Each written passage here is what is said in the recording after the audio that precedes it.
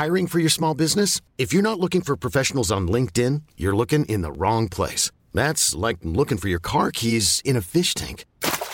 LinkedIn helps you hire professionals you can't find anywhere else, even those who aren't actively searching for a new job but might be open to the perfect role. In a given month, over 70% of LinkedIn users don't even visit other leading job sites. So start looking in the right place. With LinkedIn, you can hire professionals like a professional. Post your free job on linkedin.com/achieve today. There's never been a faster or easier way to start your weight loss journey than with PlushCare.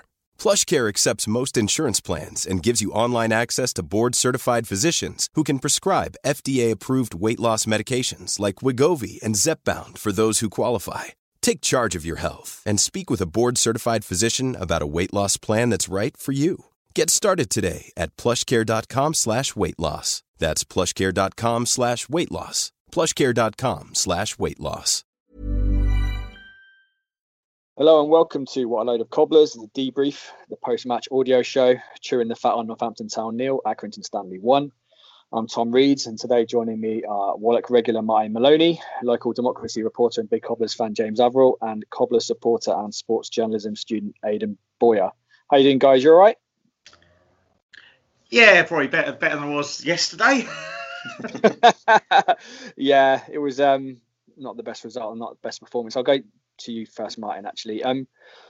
Did you see a reaction from the defeat to Oxford City in the FA Cup yesterday v Stanley? This was really what I was desperate to see. I mean, I think Brendan made a really good point, I think, on both after the Oxford game or Friday night, that we are losing in the cup to a non-league side. It's kind of a thing that happens.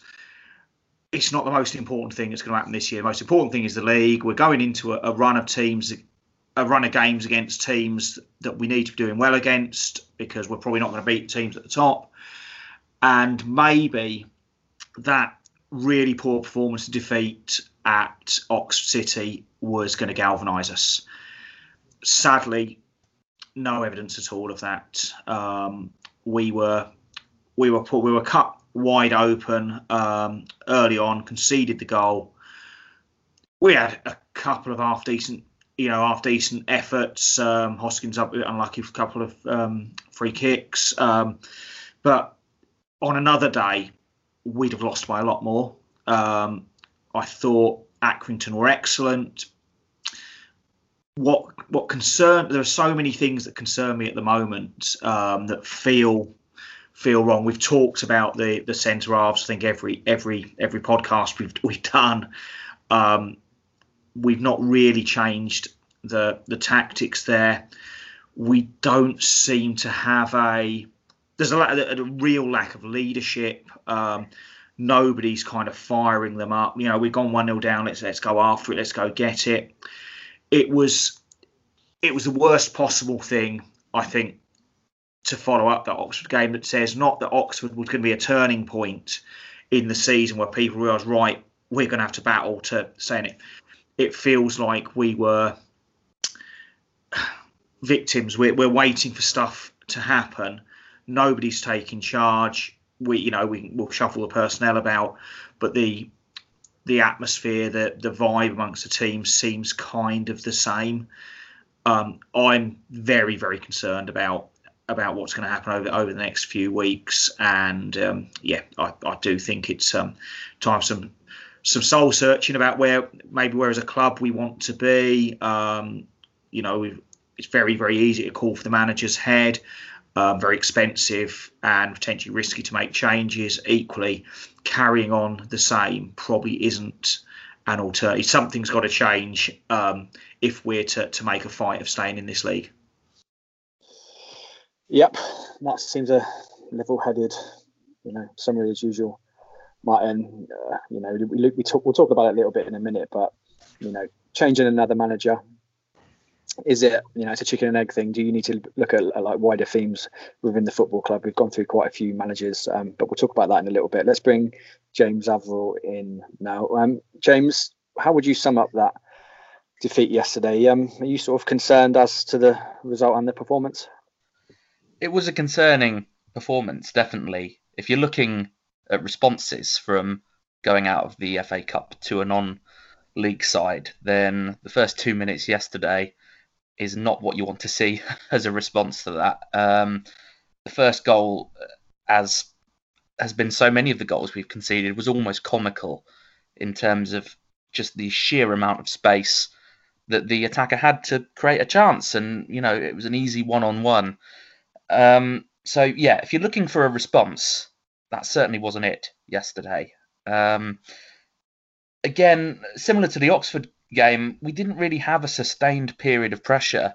And that's been 2 games in a row now where it feels like we've been second best throughout literally the entire 90 minutes for both of them. So that is worrying because, under Keith, we've always had spells of pressure, mostly through kind of like getting, crosses in and things like that. But we're not even having that now. So the performances, as much as the results, are a big concern at the moment, I would say. Yeah, that makes sense. There is a fair amount of time to turn it around. That's one thing that Keith's got in his favour. But then conversely, you might say you've got to set your stall out early in this league, and sometimes things can snowball, especially in a negative way. But I guess we'll see. Let's bring Aidan Boyer in now. Aidan, we had like one shot on target yesterday. Do you think that's like good enough for a League One side or a side that's trying to have a reaction from the Oxford game? Well, not at all. And this is the point I was going to bring up anyway, is that, we go behind so early on. And especially in the second half, you're looking for some sort of reaction. You're looking for the players to really sort of go for it. You're looking for a lot more chances created and everything. And yeah, one shot on target all game, which came in the first half. And I don't want to say, I'm not saying it was a lazy performance or anything, because I think that's a bit unfair on the players. But at the end of the day, it just felt like there was nothing. It felt like it was just, Accrington came here, did exactly what they wanted to do, and we didn't react at all to that. It was just, sort of pass it around a bit and, try and hoof it up if we can. But there was no sort of spark there. There was no creativity. It didn't feel like we were ever in the game, despite only being a goal behind for 88 minutes. It just felt like you could already see what was going to happen as soon as the goal went in. We're not going to come back from that, and we didn't at all. And it's exactly what Accrington deserved for the win, and they could have got a lot more. And yeah, it's just no reaction at all from Monday, and no reaction after the goal either. It does make you worry when we concede, if we can ever get a route back into it. We do a prediction league, and I'm always sort of struggling myself to find goal scorers from the Northampton ranks. Apparently, I think it's Sam Hoskins is our top scorer with about 3 goals. We're struggling to, hit that net, hit the target, and obviously goals are the basis of winning games, and it's one of Keith's fundamentals we're struggling with. Let's move on to the only goal of the game, scored worst possible start, scored by Jonathan Russell. It was a good finish, actually. I thought the finish was pretty good, but to leave in unmarked was pretty criminal, wasn't it, Martin? It was who was marking him? It was Watson, wasn't it? Watson had his eye on him, but he completely lost him and then let the Chelsea loanee run through. Right? Yeah, and I think the way that they seemed to set up, and God, I'm no tactical expert, was kind of one right up with Russell. I thought was far and away the best player on the park. I thought he was awesome. They'd done a great job getting him on loan from Chelsea. But I think sometimes when there's 3 at the back, and it's a criticism I was listening to, I think, on the Guardian football podcast from Jonathan Wilson. When you play 3 at the back, if players only play 1 right up, it can really confuse you, because it leaves 2 players effectively underemployed. And I think they caught us a bit cold before people picking up those runs right. But it shouldn't have been something that was unexpected, because as much, we're probably, the management are probably as aware of our frailties as others. But it was just, too simple. It was a nice run from deep, but should have been tracked. And you've got a spare man in the back 3. There shouldn't be that. It's one thing if he goes down the channel, going down a channel away from goal if you get some space. But when you're effectively arrowing in towards goal, that's absolutely a tactical failure by our players. And I think, as I think James was saying, once we go behind, it never feels like we'll come back into it and help. When we're level, it always feels like if we concede first, we're going to be knackered. And it, they at least didn't let us, hope for too long, sadly. Yeah. James, would you, obviously you'd hope for us to be a bit, Northampton to be a bit more, live to that sort of threat so early in the game. You've got to be switched on early in the game, don't you? You just entered the pitch. There was he's a big guy, Russell, running through. He's not some sort of little guy you could, lose track of. Watson just looked over his shoulder, but then that movement, that surge through, he completely missed it. And so James, yeah, just a real sloppy one, wasn't it? It was, and 2 minutes in, we've conceded. We know we're struggling for goals at home. Is it 4 or 5 of the games we've drawn a blank in now? It's one of the two, possibly, isn't it? Yeah. Well, we've not scored at home. So as soon as you're 1-0 down at the moment at Sixfields, and it seems to be translating to the players a little bit. You do almost feel like it's game over already. And certainly once we conceded that goal, after only 2 minutes, I thought, well, it's going to be very difficult to win the game now because we're not scoring lots of goals. So 2 minutes in and you're already almost resigned to not winning the game. So you think, okay, well, we can at least, try and get the equaliser and see what comes from it there. But there was no threat at all, really, was there? We had Hoskins hit the post. Yep. And Ricky Holmes went through a couple of times, but they were both offside, and that was about it. And the most concerning thing is the fact that, as we've said throughout the podcasts for the last few games, as soon as we go down, it looks a tall order to get back into it. And that is a very worrying characteristic for your team to have, especially when they're shipping goals of the nature that we are at the moment. Sure, and there just doesn't seem to be too much creativity in this side. Like Kolbara came in on a pretty hot streak, looked very creative, bit of a non-league hot shot, just showing something different, and he's slipped out. Williams in the midfield, have a bit of dynamism about him. He was in for one game, hasn't been seen since. Played at wing back, wasn't he? And he's coming back from injury, so he's a dynamic player that we're missing. Aidan, Sam Hoskins for me seems to be doing a lot of the work for Cobblers at the moment, and he always puts a shift in. Bless him. He's not always the best finisher, but he puts that shift in. Do you think that the rest of the players could learn a little bit from his work ethic?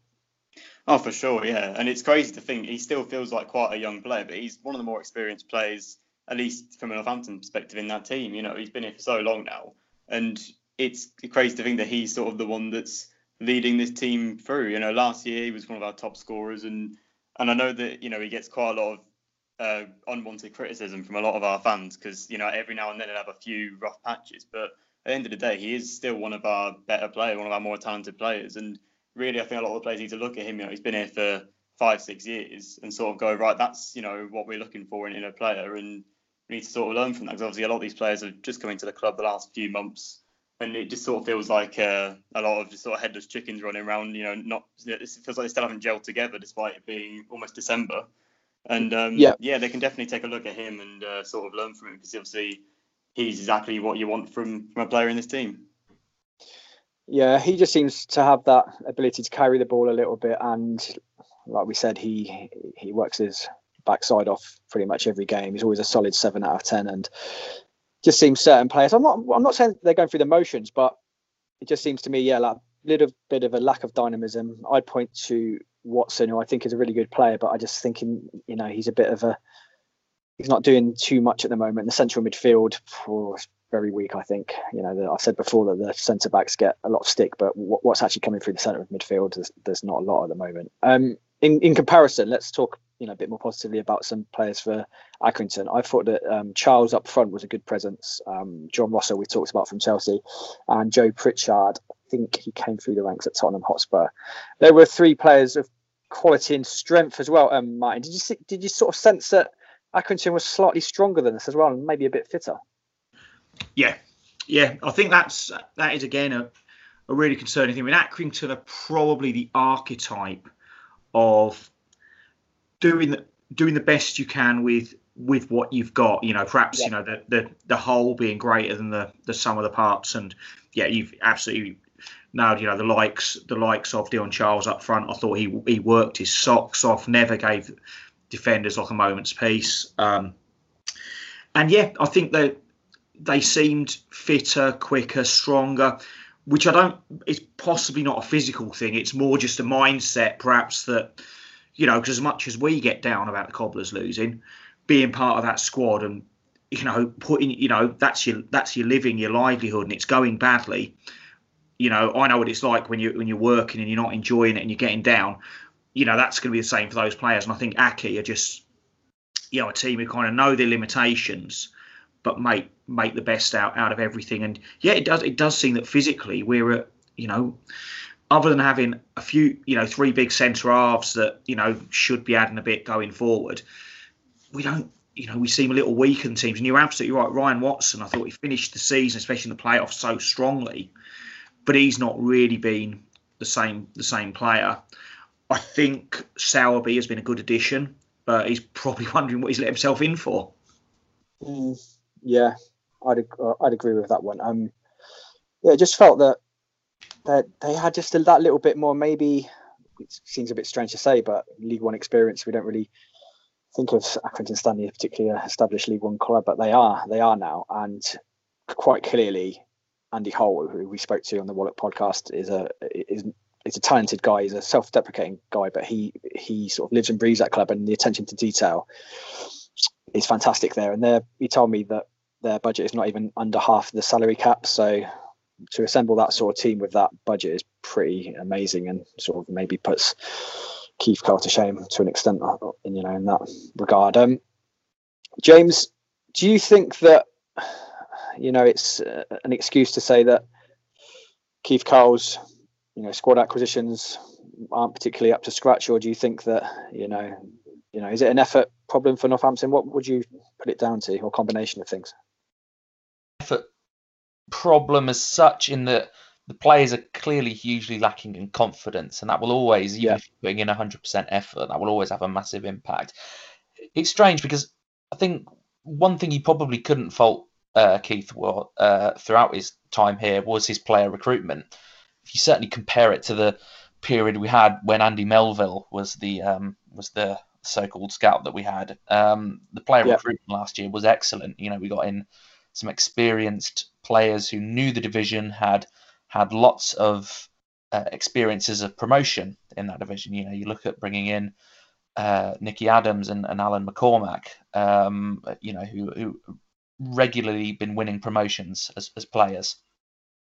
You look at the recruitment this year, and it's not been, well, clearly the proof is going to be in the pudding at the end of the season, but on the surface of it so far, it's not been up to scratch in terms of the usual standards that Keith has set himself, I would say. It's strange because I looked at the players that we were signing and I could see why we were signing them, but there was always an element of risk attached to them. The likes of Horsfall, on paper, you see, had similar experience to Charlie Good in terms of playing a couple of seasons in non-league, things like that, and you think, right, well, we can have kind of like a similar trajectory. But it's a risk signing a player who has not played at that level before. And a lot of the players, even the experienced ones we have, like Ryan Watson, have not played at League One level before. Yeah. And it is starting to show at the moment. We'll see whether they've got the ability. Every teams do go through tough periods. So I think we do have to take that into account.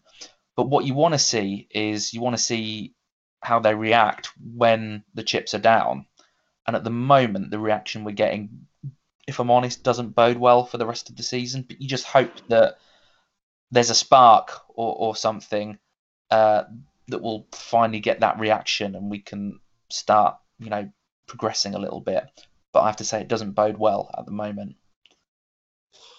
True. I sort of wonder whether, because we were wedded to such a strict and constricted style last season, it was successful, but we were drilled in one particular way of playing, and I just wonder that now Keith is trying to sort of expand it slightly and try and change, whether the players I know it's a fairly new team, but whether the players are able to change to a new way of playing, and whether Keith is a good enough coach at League One level to play a more expansive style. I'm going to go to Aidan and talk about the pitch a little bit, because it's been getting a lot of stick, and I listened back this morning to some of the Accrington Stanley commentary, and they were talking a lot about the pitch. They were basically saying that we need, Accrington need to try and play it around Cobblers, and they'll, eventually they'll win because they're a better footballing side, and they were complaining about the pitch. And I think with some credence, really, because the pitch is cutting up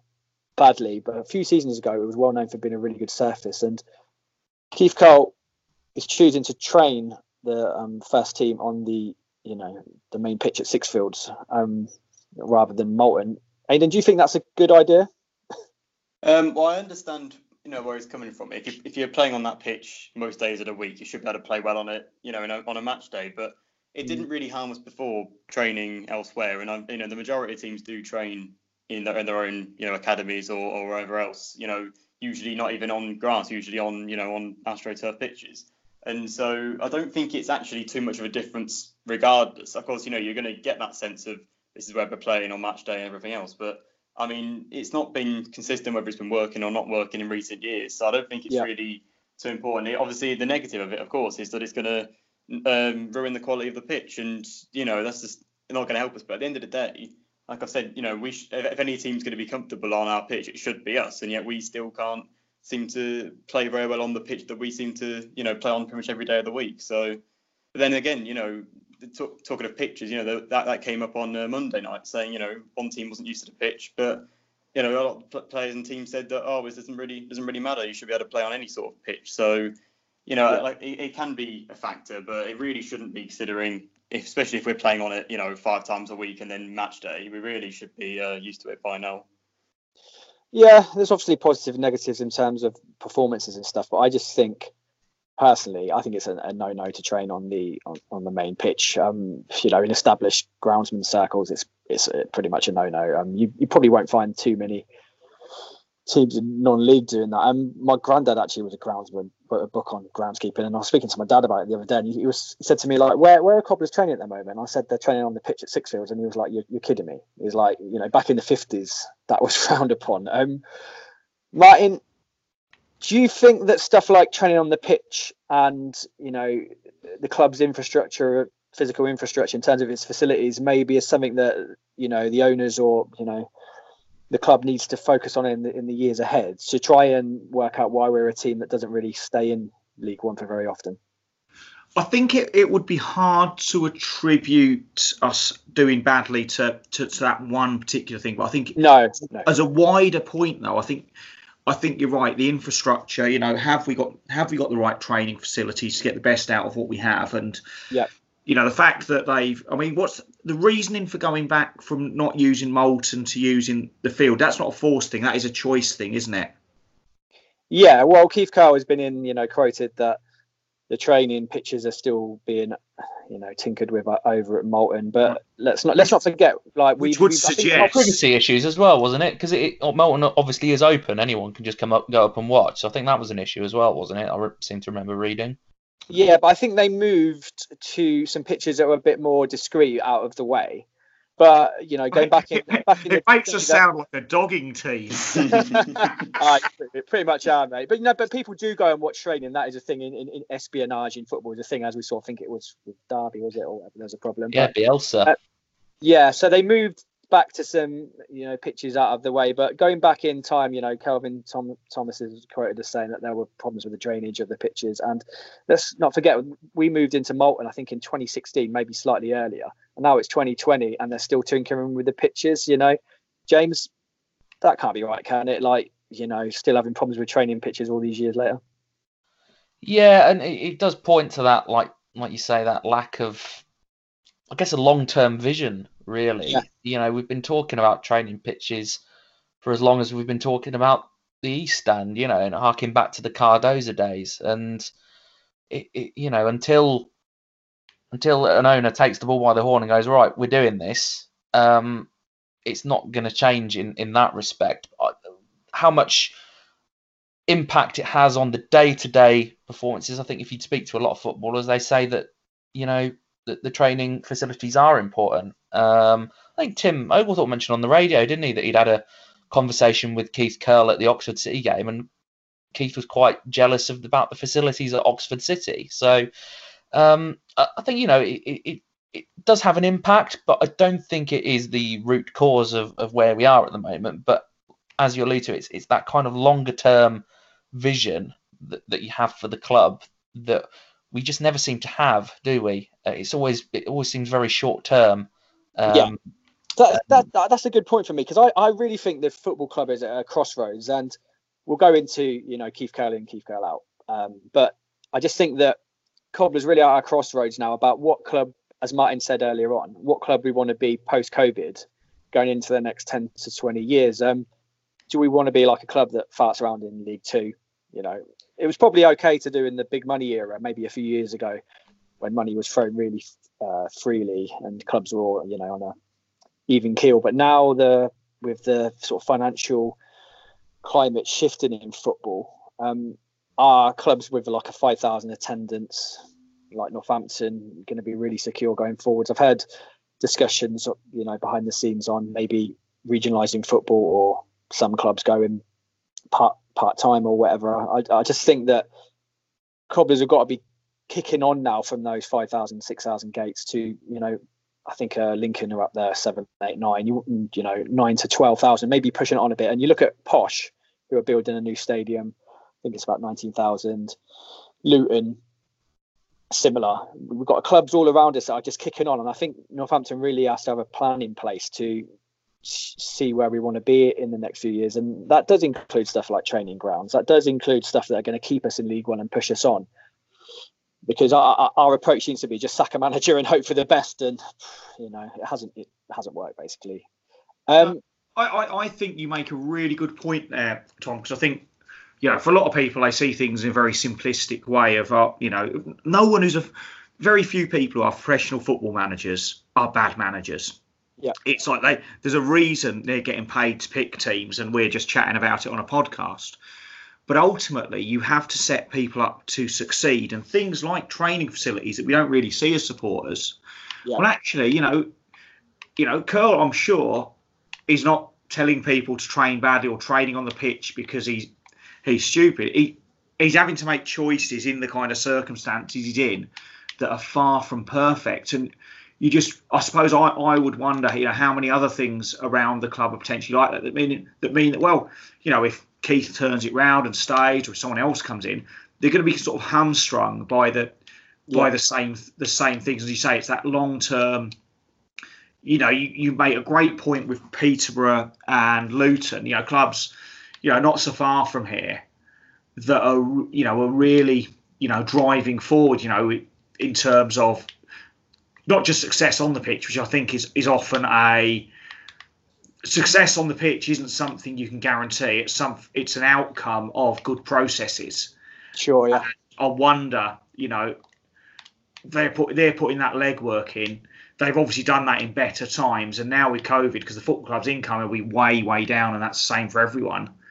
Now, ultimately, if there's less income around football all over, I think the big effect of that is that player wages will go down, which, unlucky for the players, but there's still the same amount of people playing football. We'd still get to watch the same people. Yeah. But you talk about capital investment, well, actually, if you haven't got if everyone's spending £1 million a year on wages rather than 2 million, ultimately it'll end up being the same. The players just aren't as well paid.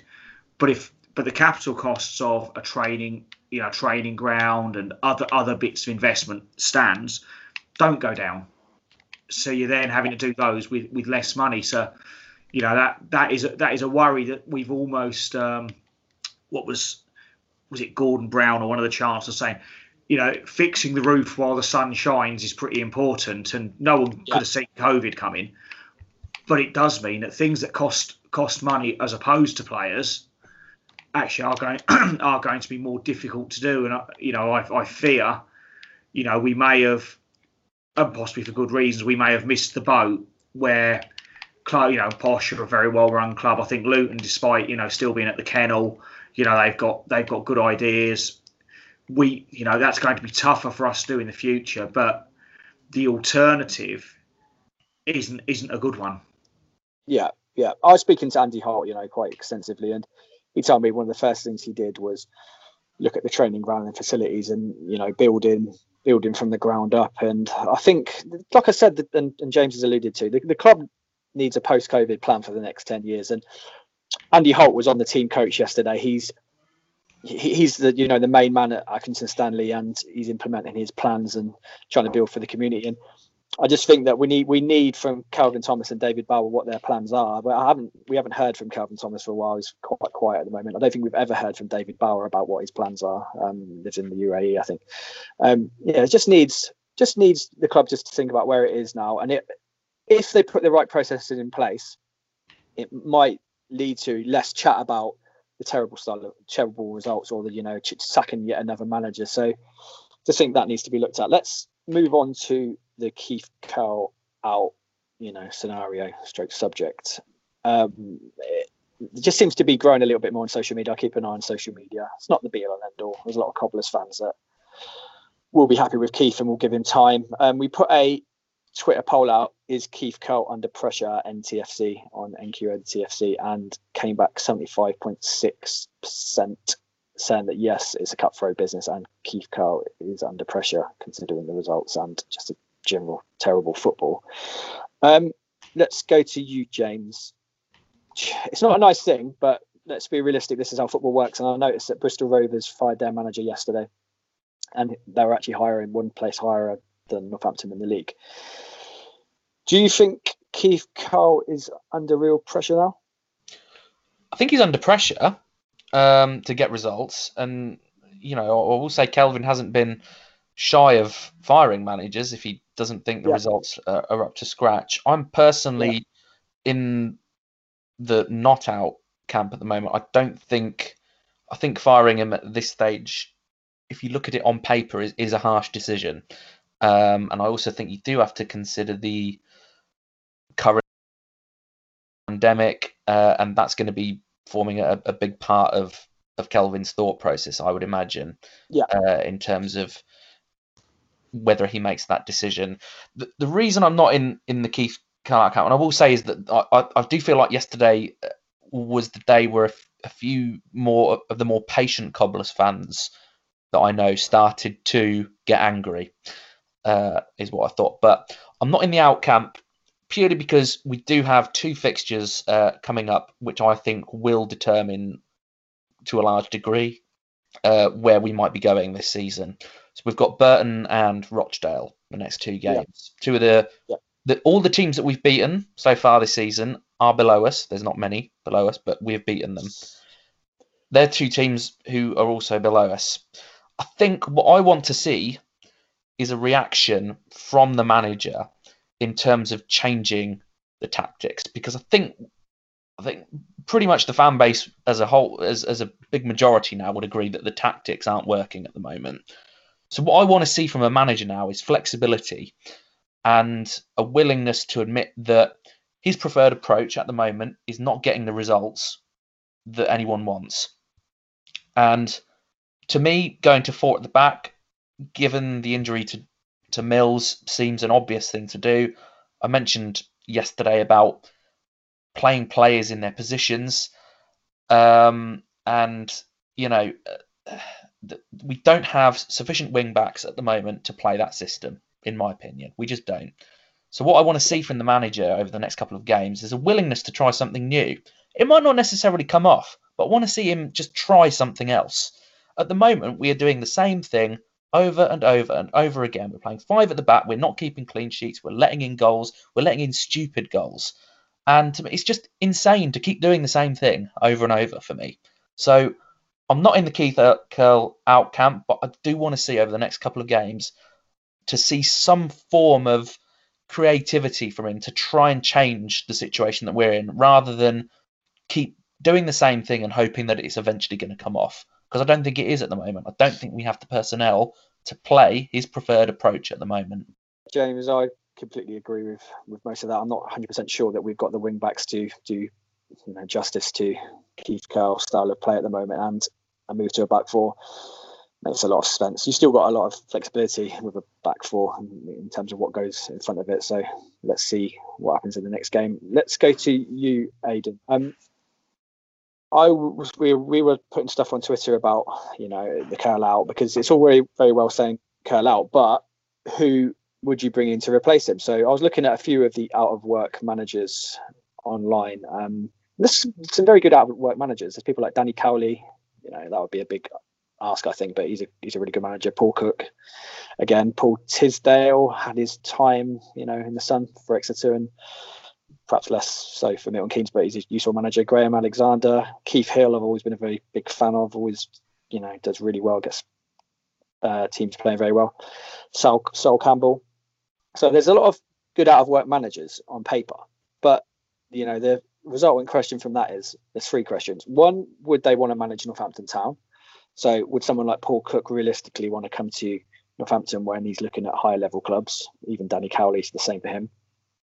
Can the club afford to dispense with Keith Curle services? So especially in this COVID period, can we afford that outlay? And, three, could they do a job with the team Keith Curle has produced? So, Aidan, for instance, like Danny Cowley would be a brilliant acquisition on paper. Do you think he would ever come to Northampton? Well, this is the problem. I don't think he would. I mean, like you said, there is some great managers out of work, and there always seems to be around a time that we're looking at potentially getting rid of a manager. The issue is, and we've had it in the past, is that there's no, like we discussed earlier, there's no long-term plan or long-term ambition for a manager to look at us and sort of go, that's the challenge I want to take up. I mean, we got very lucky in League Two when Chris Wilder decided to take the challenge and, keep us up and go from there. But in this situation, I think, there's quite a lot of clubs getting rid of managers. And I think there's other clubs out there for managers who, there's a bigger goal there. Sheffield Wednesday, we're out of a manager. And I'm sure some of them managers you mentioned would rather go to a job like that. And there's a bit more of a challenge on their hands in a higher level. And like I said, there's no real long-term plan for a manager to come in and say, that's the right job for me, apart from the goal of keeping us up. But like you said about the squad issue is that the Curle's brought in all these players, and you can't expect a new manager to come in halfway through a season with a whole new squad of players and suddenly work wonders. It's just not going to happen.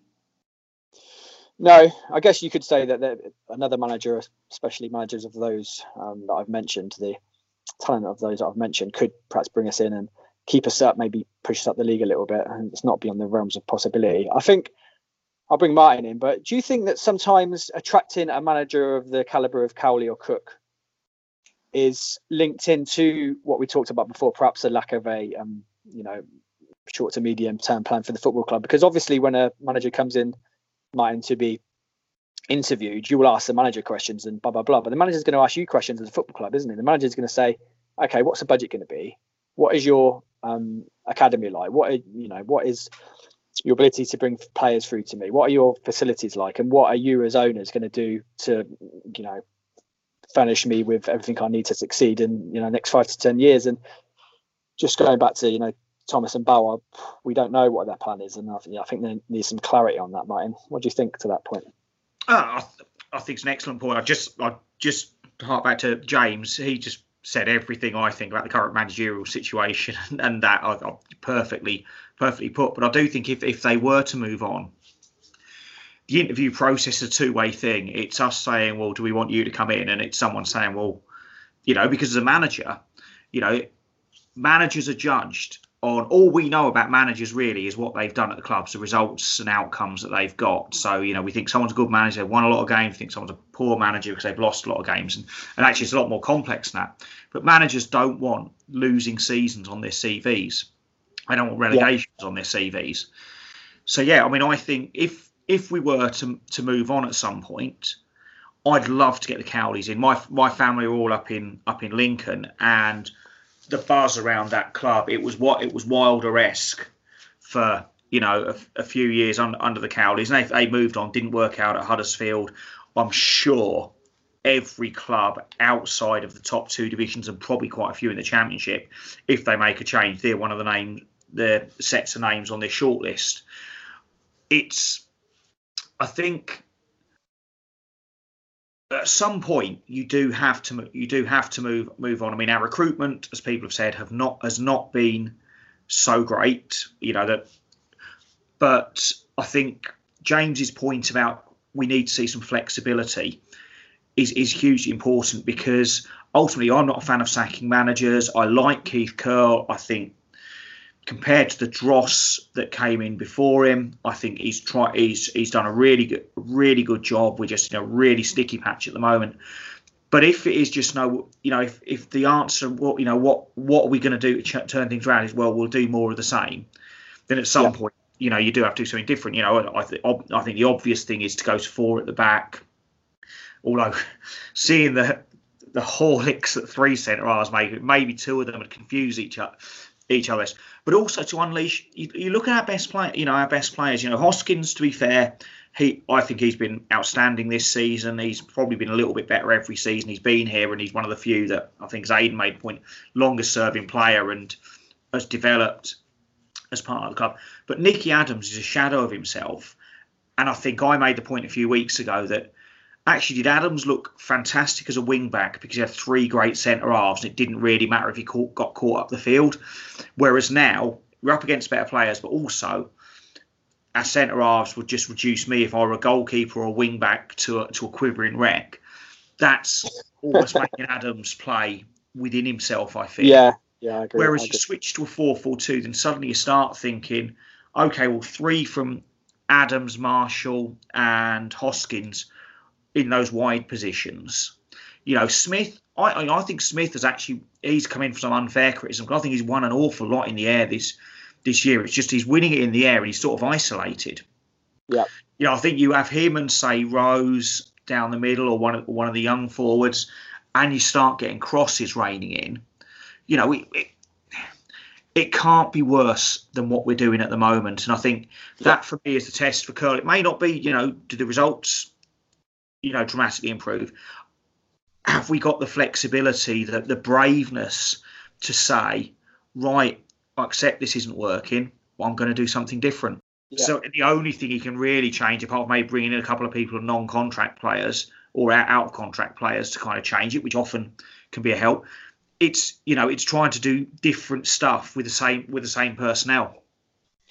Yeah, true. But when you change your manager, sometimes you do have that sort of bounce. The bounce, a new manager bounce, and also other managers have other tactical ideas and perhaps get these players playing a little bit of football. I said it last week, and I'll stick with it now, that I think the best investment is again off the pitch, and the processes off the pitch. So I think that instead of just saying let's sack Curle and get another manager off the merry-go-round, I really think that the club is lacking a technical director, sporting director, call it what you want, like Plymouth have brought in, and various other clubs, to tie everything together in terms of the football operation, so that when you do sack a manager, that it all doesn't fall away. Because I've said before that if Keith Curle gets sacked, you lose him, you lose the goal, the people that he's appointed, his friends, I think the scout, is attached to him, and that is problematic. Cobblers always do that. So if you had a technical director in that says, right, when the manager goes, it won't be too much of an upheaval. We're going to have a consistent style of play. We're going to, have a uniform style of play throughout all the youth teams. And I'd be looking at someone like John Brady for that. We said that last week. I think he's got an absolute great knowledge of the academy as well. And if you just had him sitting there at the top of the club, he doesn't have to, interfere with the manager at all, but they just need to liaise together. And then if you add someone like, I don't think Danny Cowley is realistic, or Paul Cook. Looking at those names I talked about earlier, I think the longer people out of work, people like Paul Tisdale will be interested. I think Keith Hill possibly be interested. Sol Campbell even at a stretch. If by this time next year you add a technical director in place, someone like John Brady or someone else, and someone like, let's just say Keith Hill, because I'm a fan of him. If you had those two in place by the start of next year, you could say, right, the processes are smart. That's pretty much all you can do. So I'm concerned about sacking managers for sacking managers' sake and just replacing with, someone else. And I think that's where we fall. You're always fixing the wrong problem, aren't you, by sacking the manager? Yeah. So that would be a smart sort of change for me, but we'll see how it goes. I'm just going to read out a couple of the tweets we've had, because I put it out there, that those 3 points about our manager's going to want to come to Northampton. Can the club afford to dispense with Curle services, and could they do a job with the team Curle has produced? Personally, I think that pretty much all the names I've mentioned would be able to do a job with the players that Keith Curle has put together, because I think we actually got some reasonable players. So that's an okay one. Whether you can attract them down to Northampton, because we are a footballing backwater, really. Who wants to really come to Northampton? You really need to move down here and have knowledge of the local scene. So a bit more of a difficult one. But Potato of Death has got a brilliant Twitter handle. I don't know what Potato of Death is. It sounds like a really third-rate heavy metal band. But he said that he'd say yes to number one, so that managers would come down to Northampton, and number three, that they would be able to get a tune out of Curle's players. But he says that number two, the cost aspect of it is too much, so it makes the other points irrelevant. So he's saying basically we can't afford to sack Curle, which is a reasonable, some summary of it, and especially with COVID. So he's written, when you look at our injury list and the quality of most of the players, I don't think the squad is a problem. Either the dressing room has problems, or Keith Curle genuinely can't get it right. So that's a fair point. Tim Stibbard on Twitter said he'd say Cook, Tisdale and Hill would all tick number one, so they would come to Northampton, and number three. And he said that number two, in terms of the costs, is down to the chairman. So he's saying that Paul Cook, Tisdale and Keith Hill would all come down. They're three good names. George Weir's cousin, who's a big Twitter guy, but I did and said basically Paul Cook has very much top half of the Championship aspiration, so he wouldn't come to Northampton. But I said so do Northampton too, so we've got those aspirations as well. Paul Hardman's said that yes, we'd get a few managers down interested in the job, but can't really afford it. Aaron on Twitter, Deadly Danjuma, said that Cowley or Graham Alexander would be interested, but I don't think Cowley would come here. James, do you know much about Graham Alexander? I went to Salford, didn't he? But he's a useful sort of name. Do you reckon we could attract him to Northampton? Well, he's just been sacked, hasn't he, by Salford? Yeah. So he'd be free. But do you reckon we could attract him to Northampton if the worst? I don't think. I mean, I don't want to go down the route of discussing who should replace a manager that's still here. Yeah. No, that's going to be here. What I will say is, I don't think we should have any problem if it gets to that stage of attracting a manager. We're in a good location, which is like any job, I guess. A tipping point. We're a League One club. We're a decent sized club in terms of League One and League Two, so I don't think we would have any problems attracting a manager at all, really. We've drawn some big names in the past. A.D. Boothroyd, Gary Johnson were all, I know they didn't end up well, but were kind of quite seen as coups, for us to get them. Hasselbank as well. So I don't think we'd have any problem attracting. The difficulty with it is that there's no science behind it, really. Luck does seem to have a big impact with it, because you look at the likes of Gary Johnson, where he's managed so well at some clubs, but here he was an unmitigated disaster. And then you look at Jimmy Floyd Hasselbank, who did a good job at Burton. Okay, I know he was picking up from a good Gary Rout squad, but had the sense to leave things as they were, didn't try and change things. But again, here was didn't come up to scratch. So that there's no real science behind it. It does seem to be some managers fit certain clubs, and you can get a rough idea with what you want from a chairman. But I have to say, we were all a little bit underwhelmed with Chris Wilder and absolutely delighted with Gary Johnson, and look at how they respectively turned out.